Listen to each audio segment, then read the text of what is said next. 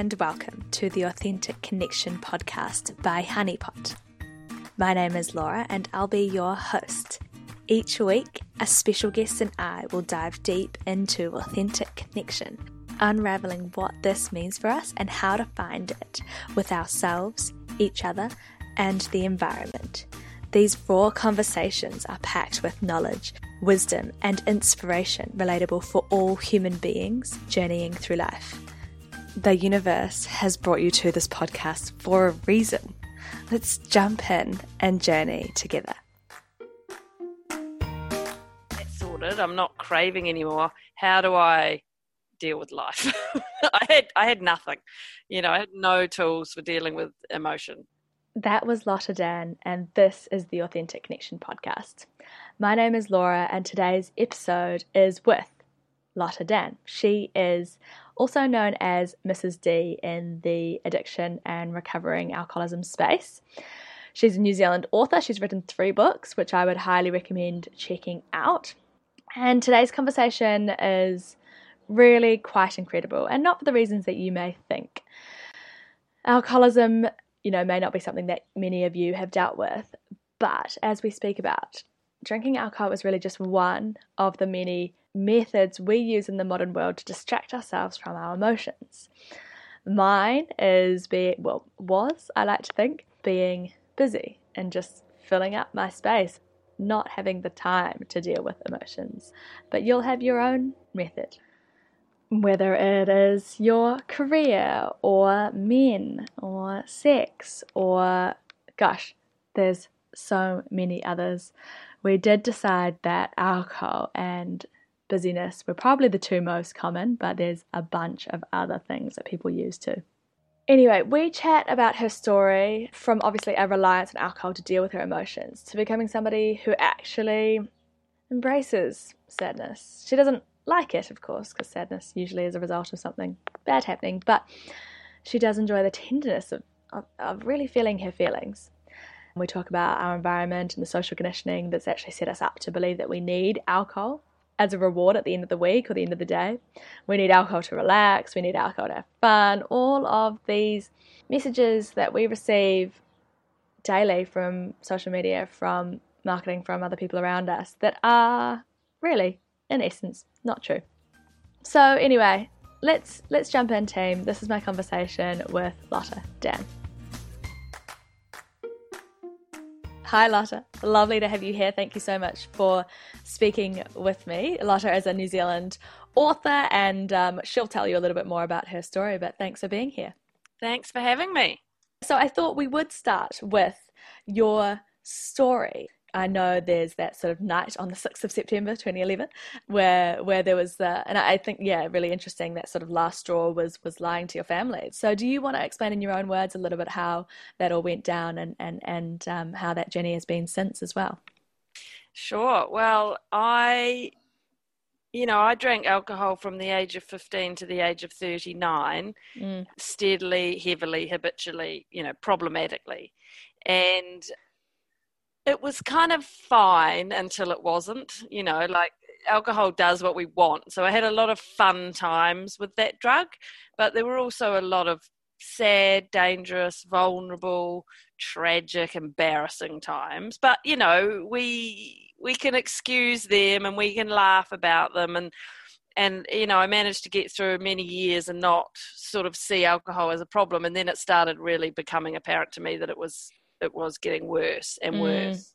And I was needing more and more of a night, to feel like I'd had enough. And it was a bottle a night at least, and then more. And it was every single night. That's the thing about my drinking. It wasn't the binging, although I could binge. It was the fact that it was every single night. 5 o'clock was wine o'clock. And as you say, that last straw for me was when I started being deceitful and hiding empty bottles from my husband. And I could see very clearly that this was a new, cliched dysfunctional behavior on top of everything else I was really worried about. So I was horrified. And despite the fact that I was completely on my knees at that point in terms of my self-worth, my self-esteem, my feelings of strength, anything was all really shot. I managed to kind of tap into a little bit of strength and make a decision to not drink ever again, which is terrifying. Wow.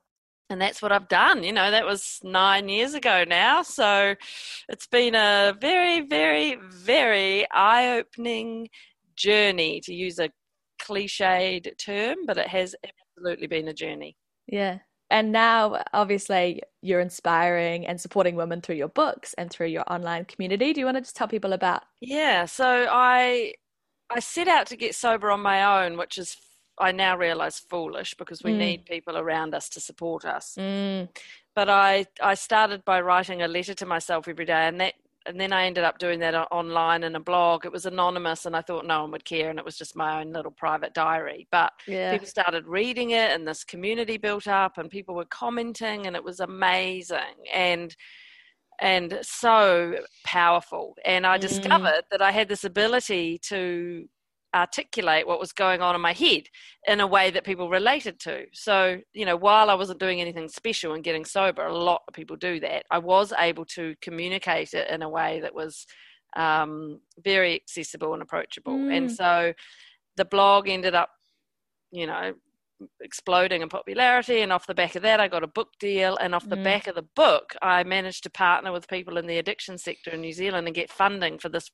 super cool fancy website I now manage, and we've got over 11,000 members, and it's all just lovely, ordinary people talking to each other kindly, no judgment, just really nice support. And so that's now what I do. I've written these books, and I run this community, and it's just because there's so many people out there who are struggling, and especially it's hidden, because you can look like you're holding down your life fine, and actually secretly on the inside you're really miserable about your alcohol intake. And so we come together anonymously on the internet, and we just support each other, and it's really working. Yeah, that's interesting. It's, as you were sort of saying that, I was like, oh, maybe it's easier to sort of be honest with strangers than it is with your family or your closest friends. Absolutely, especially if they're boozing. Yeah. But even if not, I mean, my husband is a great guy, and he's not a particularly heavy drinker, but he doesn't understand the inner turmoil that I experience with alcohol. He doesn't have that, guilt. He doesn't have that pull to like finish the bottle and open the next one. He's a take it or leave it drinker. And so he wasn't my guy. I mean, he is my guy. He is my guy, but he wasn't my main kind of sober support. I needed the people that understood. They know what it's like to have that inner dialogue raging, trying to tell you drink, don't drink, all of that guilt, all of that stuff, that 3 a.m. wake up when you're beating yourself up. He doesn't experience that. So we can come together, and the anonymity, as you say, is so powerful, because there's so much shame and stigma attached with alcohol problems, that if you're feeling bad about yourself, being able to hide who you are is really important. And it doesn't stop you forming real connections. That's the thing. You could call yourself some crazy name and still make good, lovely friendships with people online. Oh, that's good to hear. Yeah, because as the name of the podcast said, authentic connection is one of the things we're looking for. So yeah, I suppose you don't even have to have a face or a real name for that. Oh, that is literally my favorite word, authenticity, because that's what I wasn't for most of my adult life until I got sober, literally, and was forced to confront who I was and accept that and learn to live with it and be honest. There's a saying in the recovery world, we're only as sick as our secrets. And when you can drop the pretenses, drop the secrecy, be true to who you are, authentic, honest, you're on a win-win situation. And that's how we roll in this online recovery space. Yeah, cool. And so do you have any thoughts about why it's actually so difficult to be authentic to yourself? Why is that not the natural way of being, I suppose, is what I'm saying. I don't know. I think we humans are so, we're brilliant and complicated, and we have an inner voice, and it can be full of doubt and insecurity, and we think everyone else has got it all sorted, and we think we're not cool or interesting enough. I don't know. We just constantly have these doubts, and so we mask them, and we do it in a variety of ways. We do it with what we wear. We do it with what we put on our faces. Yeah. We put on masks, literally and figuratively, and it's a survival mechanism, and sometimes it can work, but if you can, strip that back and get to that real, true place of who you are. And for some people, a lot of people who get sober discover that they're, for example, naturally very introverted. And they've always felt bad about that. Why can't I make small talk at parties? Why do I feel uncomfortable in a big group? I should be able to do all those things comfortably. And they mask that with alcohol, for example. Then they get sober and they realize, I hate small talk. I only like real conversations. I don't like big groups. They sap my energy. Give me one or two people and I'm happy. And that's okay. And so again, that's just accepting who you really are authentically and being okay with that. And it's a lifetime's work, isn't it? I mean, how are you at being who you are? Well, yeah, I think I'm lucky that I discovered things like yoga early on. But I mean, I've had a journey with alcohol myself, of course. Just being a young person and studying in Dunedin and all of the things that go along with that. But yeah, I suppose it's interesting. Maybe that introvert extrovert thing is on the money, though, because we are, as a society, maybe set up for an extroverted person to be successful, and then obviously all of our parameters for success are sort of how many friends you have, how many likes you have, all of that sort of stuff, which is kind of tailored to an extroverted person. Exactly. Yeah, and also if you're just looking at a room full of people chatting and there's someone in the middle chatting and being comfortable and laughing and freely, we think they're winning, and then we look at someone who's perhaps on the edge of the room and they're being a little bit uncomfortable and they're not really wanting to just talk about the weather, and we think, well, they're not winning. And it's not even that we're horrible for thinking that. It just kind of would appear that way. And so yes, we are sort of set up to favor extroversion. And I mean, I love it when I hear, and it happens all the time, when I hear people say, you know what, I like being on my own. I like quiet Friday nights. I don't like big groups, because they are just discovering that's who they are and feeling okay with it. And that's the ticket to happiness. So on your journey, you mentioned you noticed that you were, and I suppose this kind of goes along with what we've been talking about, but an A grade emotion avoider. I thought that was an interesting term, because it's definitely something you see, and we're talking more about women, but also a big thing for males as well. And if and how have you begun to embrace your emotions? And I suppose more emphasis on the how. What have you done to be able to embrace your emotions more? Yeah, so that was the biggest, most interesting thing about me getting sober. I literally thought that I was an aging party girl who had let her habit get out of hand, needed to take the alcohol away and learn how to socialize and be okay with not drinking. And it wasn't until I then stopped and started living and got very emotional that I realized actually my habitual drinking had been all about trying to suppress uncomfortable emotions, and particularly sadness. Yeah. Is my least favorite emotion. And I had some tricky stuff going on in my childhood. I now know, naturally a very watery person. Sadness is my kind of go-to. I tend to crumple when I get hurt or sad. I don't kind of harden with anger. I soften with, I'm very watery. I cry all the time. Yeah. I'd spent a lifetime trying not to be that because it's uncomfortable. Yeah.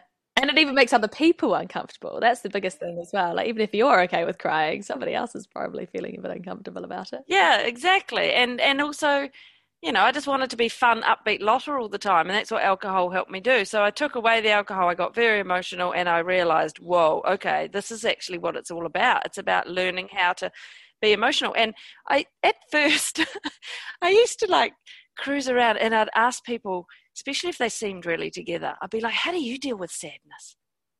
Or how do you deal with anger? And there was some answer, some golden ticket to dealing with these things. And they'd look at me like blank, I don't know. I just kind of feel it.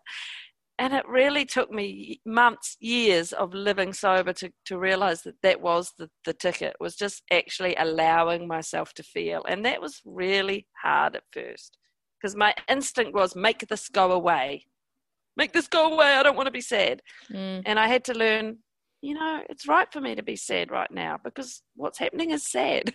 And to be okay with that. And then the more I lived and realized I mean, again, so cliched, if I let myself feel the sadness, literally just feel it, be uncomfortable, be sad for a few days, and then move through that and lift up again, and then look back at that sad time, I'd feel like resolved about it. It was right, but to be sad, I felt the sadness, and now I feel more resolved. It's hard to explain, but it's like actually the best way to deal with these things is just to sit with them, because then you're honoring them and you're acknowledging it. And it's really hard to put this into words, but when you feel it and you live this way, you realize, I mean, we are sad, angry, emotional. You know, we have these things for a reason, and you just got to let them pass through you like storm clouds. Yeah. Which is now what I do. And now, you know, I hated sadness. Now I actually find it quite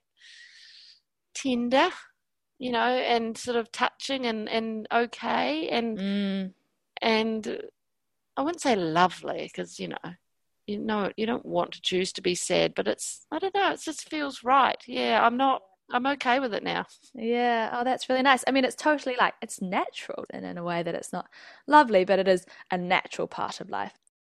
Alcohol probably wasn't the big one for me in terms of using it to distract me from things. I sort of call myself an ex-busy person. Like, I just filled my calendar with things. It wasn't necessarily alcohol, although the alcohol was always there, of course. But yeah, it was just easy to, I don't have time to, worry about why that person said that thing, or be sad about this person, or do this, and what. You just literally distract yourself. So yeah, I think there's many ways you can do it, and alcohol and busyness being two of them. Yes, two really, really common ones in this day and age. I mean, busyness, I'm so pleased you brought that up, because I don't think it gets enough focus on how people use that as a distraction technique. But alcohol is the other one, because it's this drug which is readily available, cheap as chips, heavily marketed in our environments, completely condoned, embraced, and, celebrated. And so it makes sense why so many people turn to it and then end up oftentimes using it in unhealthy ways, which is just disconnecting them from themselves and everyone around them. My experience with alcohol, just slightly contrasting to yours, is I didn't drink it all the time, but as a young person at university, we just had massive nights on it where once you started, you couldn't stop. But we were like, it was very all or nothing. We'd spend 10 hours in the library studying on a Thursday, and then Friday it was no study at all, no uni at all, and just completely party. Right off. Yes. Dunedin, the cliches are true, right? Absolutely. I mean, yeah, especially when I was there are, obviously lots of things have changed. Particularly, they hadn't locked down on any of the initiations and all of that sort of stuff when we were there. So, and what's your habit now with alcohol? Do you mind me asking? Oh, of course. No, I drink it very sparingly. So I do drink it. It's funny, I was just reflecting on this morning. I say yes to alcohol because I get pleasure out of pleasing somebody, but I don't actually get any pleasure out of the actual alcohol. Interesting. For example, I'm staying at my parents' house at the moment, actually, and Mum and Dad were having a glass of wine, and it was a wine type of wine I liked, and so I was like, I want to have a glass, and so Mum poured me one, and I said, she was stoked that I was having a glass of wine with her, because I don't drink very often, and then I had 2 sips of it, and then Mum finished the rest of it. Right, so you don't have the demon in you at all. Not at all. But again, that's definitely now like that. I've gone through stages where I haven't drank for 6 months at a time and all that sort of stuff. So like that's definitely now. And for me, it's really health. It's the health reasons that I don't drink it. There's red wine, you can argue it, but really there's no positives to drinking alcohol, not even in the slightest. So no, all of those studies that people always quote, and I used to when I was a drinker, and red wine was my poison. Yeah, it's good for you. If you read into those studies, they might say, it does show a little bit of heart improvement or whatever, but, and there's always these big caveats, these big sort of other pointers. It has to be less than this amount per night, and yeah. I mean, the negatives far outweigh the positives. Yeah, so I'm very, very light social drinker these days, I suppose, but generally not. And so one of the interesting things I think you talk a lot about in the 1 O'Clock Myth, the most recent book, is around alcohol being a reward. And I suppose that is specific probably to women, although actually probably not.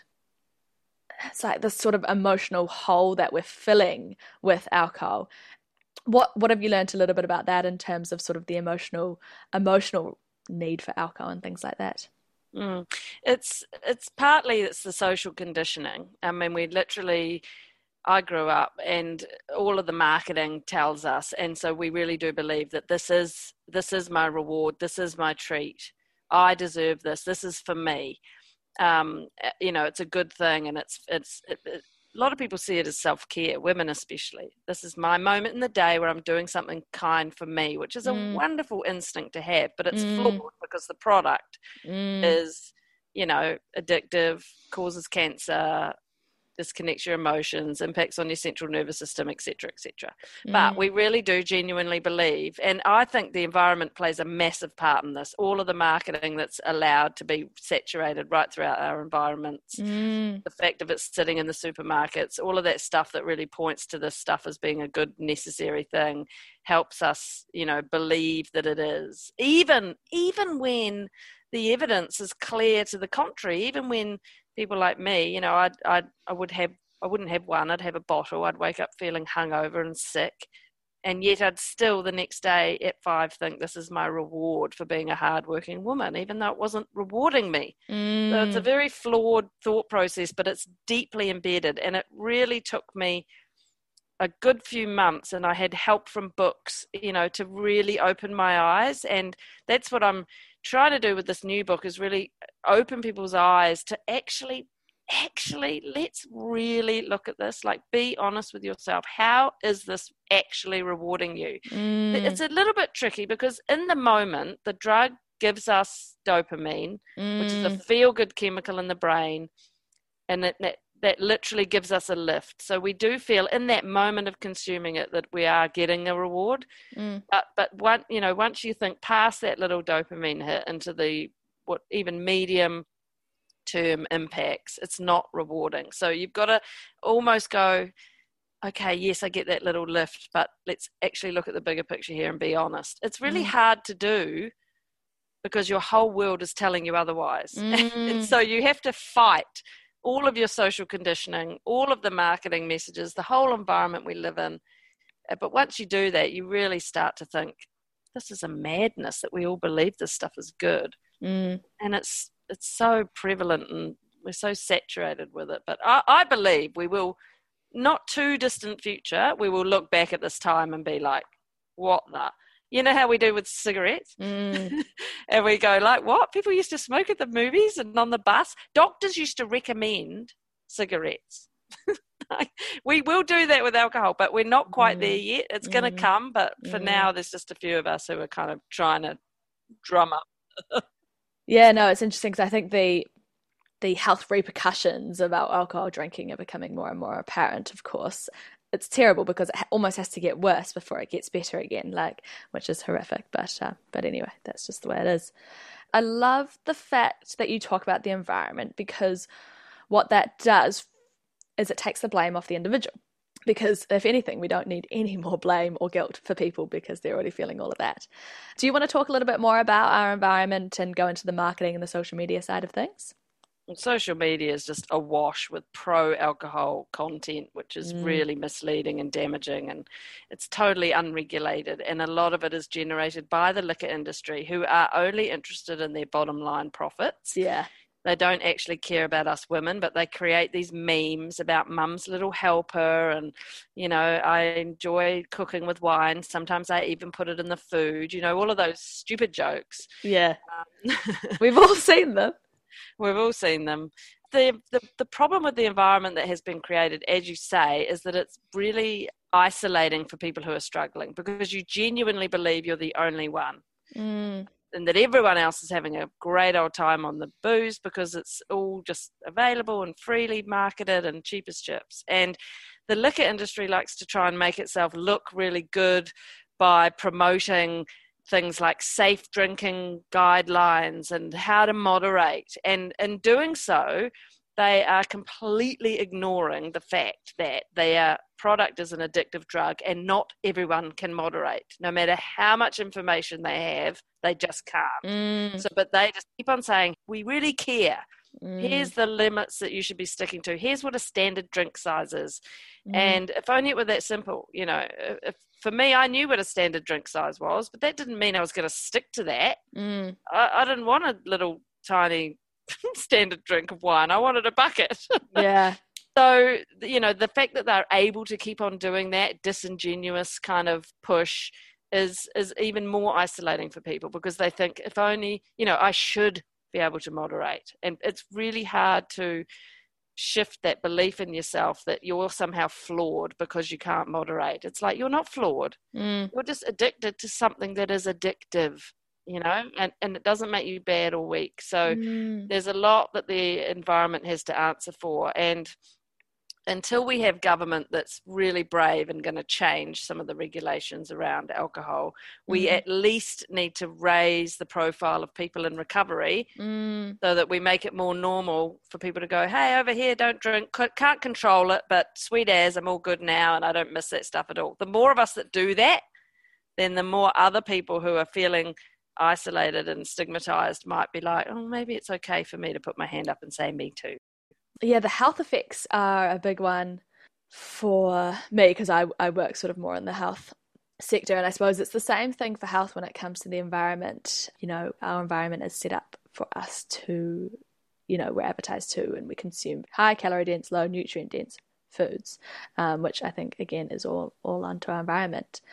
So when it comes to health, you've already mentioned cancer, and I feel like, I don't know if it's been officially linked, but New Zealand has particularly high levels of breast cancer in women. Oh, it's been linked. It has been linked. Absolutely. Yep. The scientific proof is irrefutable, unequivocal. Like alcohol causes cancer, and particularly breast cancer, because that's the highest rate of cancer deaths in women in New Zealand is breast cancer. And the science is out there, but no one knows it, because the liquor industry does a really good job of muddying the waters around the science, and it's really hard for people to marry up. Well, hang on, if it causes cancer, why is it just sitting in the supermarket? I mean, literally, it doesn't compute. It's not something a lot of people really know.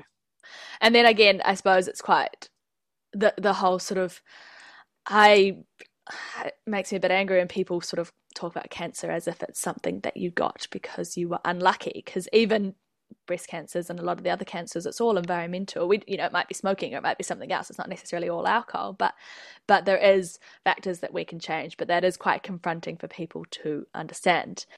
It's quite difficult. Yeah, the epidemiologist that I interviewed for my new book, she said cancer risk is a slippery idea, is how she put it. It's a slippery idea. So it's hard for people to really grab it, because it's not like, if you drink alcohol, you will get cancer. It's like, if you drink, your chances are raised. And for every extra drink a day, your chances raised even higher. But it's still slippery. And, there are some people that don't get it. So that people always think, well, maybe it's a tricky one for people to grasp onto. So it is hard to kind of bed in, but we should have more awareness around it. For sure. And then again, because I don't want to feel like, because we're identifying an environmental reason for that person's cancer, or for cancer in general, we don't want to flick around to it being us blaming that person for getting cancer. Because again, 20 years ago, 30 years ago, 40 years ago, 50 years ago, when they started drinking, we didn't know that. But we do know it now. So it's like, well, okay, we can change going forward. But yeah, I think that's just a tricky thing to maneuver with people, because they get riled up when you try to suggest it was something that they did, even though it wasn't their fault that they did that. Yeah, I know. You're right. You are right. And it is tricky, and you don't want people to feel, even more miserable if they've got cancer. Exactly. And then it's like, I did it to myself. So exactly. That's not the point. But at least, because for breast cancer specifically, you can catch it quite early and you can get really good results by catching it early. But it does mean that there's an opportunity to change behavior, and if we change behavior, we can prevent it from coming back and all of that sort of stuff. So anyway, that's just a tricky thing that because I've dealt with that a lot with just general health and people, and trying to maneuver that whole way of communicating And what I want people to understand is that they have total control over their own health. Even if our environment influences it a lot, they still have total control at the end of the day. Yeah, absolutely. Great.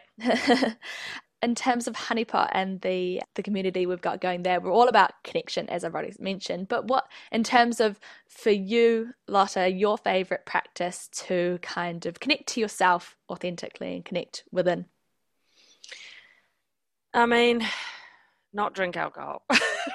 I mean, really, I have no choice but to be close to myself now because I am raw 100% of the time. I have a wide open brain that I never alter the brain chemistry of, except with food sometimes, if I'm honest. But I'm working on that. Yeah. And so that is my number one sort of strategy to stay true. And yeah, it is. It's just all about really recognizing when I'm feeling certain things and not trying to answer why or fix it, but just allow it to be there. Sometimes it's mysterious. Sometimes it's uncomfortable. Well, a lot of the time these uncomfortable emotions are uncomfortable, but just allowing them to be. And the longer I live sober and the more I go through phases and I do that, the more I get to know myself. Yeah, I mean, I just look after myself now. I mean, I have this thing where I'll just literally say to myself, what does Lotta need right now? Yeah. I've got 3 kids, 2 part-time jobs, a dog and a house, and I'm busy, but I'm also not. And sometimes I'm like, what does Lotta need right now? And I'll just think, you know what, I'm going to run a bath, or I'm going to lie on the sofa at 1 p.m. and watch The Real Housewives of New York. Right, so I just look after myself. Yeah. And I never feel bad about that. And so that's probably the biggest thing I do to connect in with myself. Yeah, I suppose that's something I was thinking about before, was just finding ways to reward yourself and kind of get that dopamine hit without it being around a glass of wine, of course. Yeah, and I mean, it's different. You don't often naturally in life get a big hit of dopamine. With wine, it's like guaranteed, take a sip, boom, there it is, and you feel good. You know, with sobriety, those sorts of lifts come seldom, less often, but when they do, it feels better because it's more genuine. So if I want to get a really big lift, I need to go to a concert or be surrounded by people I love, and then I get hit with this real intense, and it's magical and better than anything I ever got out of a bottle, but it comes less often. You know, natural life is sort of calmer and smoother in that regard, and that takes a bit of adjustment when you first quit because you're used to that kind of quick feeling of that guaranteed, woof, there's the dopamine. I have a more sort of settled brain chemistry now, and when I do get those lifts, they're magical and I really appreciate them. I mean, one of the things with alcohol, and I don't know totally the ins and outs, but if you sort of require more dopamine to get the same sort of reward feelings and all of that sort of stuff, as you sort of build up a resistance to it almost, I suppose. You're bang on. That's exactly right. The brain adjusts. If you keep pounding the brain with a drug that gives you dopamine, the brain goes, whoa, this is a lot. I'm going to down-regulate. And so your dopamine receptors down-regulate. You need more of the drug to feel the same effect. And when you don't have the drug, you're sitting at a lower set point. And that's why people feel bleak when they're hungover. Yeah. Bleak if they're not having days where they're drinking. And then it's that vicious cycle because then you're wanting that drug to lift you up again to perhaps what was even just a normal point. So, you know, that's the brain is a remarkable thing and it's sort of working against you. The good news is it can regenerate. It takes time, but your dopamine receptors come back to normal. But for people who drink every day like I did, you know, I felt very bleak when I wasn't drinking because I was not getting any natural dopamine at all because my brain was just so exhausted with pushing it all out with the booze. One of the consultants at BPO, I remember she mentioned that as a society we actually do rely too much on dopamine as a neurochemical when really we should be spreading ourselves and sort of trying to get a full array of all of the goodness, serotonin and the GABA and all the other stuff, the oxytocin and things. Whereas when we rely on just dopamine to feel good, it ends up dictating our behaviours and pushing us towards more addictive behaviours, I suppose. Exactly. Not many people talk about brain chemistry, but it's basically what it all comes down to. Yes, we're emotional, but we are just basically a combination of chemicals and atoms, and you know, there's a reason it is science. yeah, exactly. And that's nice for people to have a sort of science explanation of as well. I really like that. Yeah, I sort of latched onto that because I like stuff to make sense. Yeah. Yeah, Sometimes exactly. emotions don't make sense, but brain chemistry makes sense. And so for me, that's actually been quite empowering for me to kind of learn a bit more, but not a lot because it's complicated as all get out. But just to learn the basics has been quite good for me. And then these are questions I ask everyone. So in terms of your favourite way to define really true, authentic connection with other people, what do you like to do? Oh, just have good conversations with them, like really connect in terms of listening and speaking. Yeah. Just real talk, just honest. I love. I mean, I can actually do small talk. I'm a mixture of extroverted and introverted. I'm fine with small talk, but give me a real conversation any day. I love that. That's what's so good about being sober. You enter this world of sober people who just go straight to the real fast. They're done with the shallow stuff, eh? Yeah, and when you're really connecting in with someone, it's so great. And you know those people in your life where you just really on a level with them. That's just the best thing. Yeah, cool. And then what's your favourite way to connect with the environment in terms of, I mean, it can be absolutely anything at all. Just getting out in it. Yeah. Because I didn't do that at all really when I was a boozer. And I didn't appreciate how much nature fuels us. And so for me, this afternoon, me and my sister are going for a walk up in the forest, and we're going to take a thermos of tea and we're going to drink tea in the forest with the dog. And and yesterday we did this walk and we didn't take the tea, so that's why we made the plan. But we did do the walk and we sat on a log and we shut our eyes and we did the 5 senses thing where we just, what could we see, what could we hear, what could we smell, what could we feel? And it was so lovely. I mean, we just need it as humans. We should really look after it and appreciate it. But yeah, just getting out in it is one of the best ways that I can deal with the environment. And then my last question is around a relationship in your life, and a long-term relationship in your life, whether it is a romantic or a friendship or family member, but a specific relationship that has challenged you in some way or allowed you to grow. That's a very interesting question. Sometimes I give warning about this question and I just realize I never gave you any warning about it.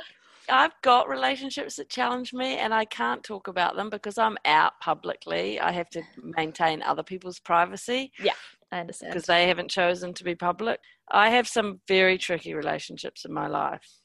For me, I have learned that boundaries are really important, and setting boundaries, not feeling bad about it, as hard and as complicated as it sometimes can be, is the most healthy thing to do for both parties, actually. Especially if the behaviour is quite toxic or troublesome, it's not really good for that person either to be able to keep on being like that with you. So for me, setting boundaries and just, and having standards of the kind of behaviour that you'll accept.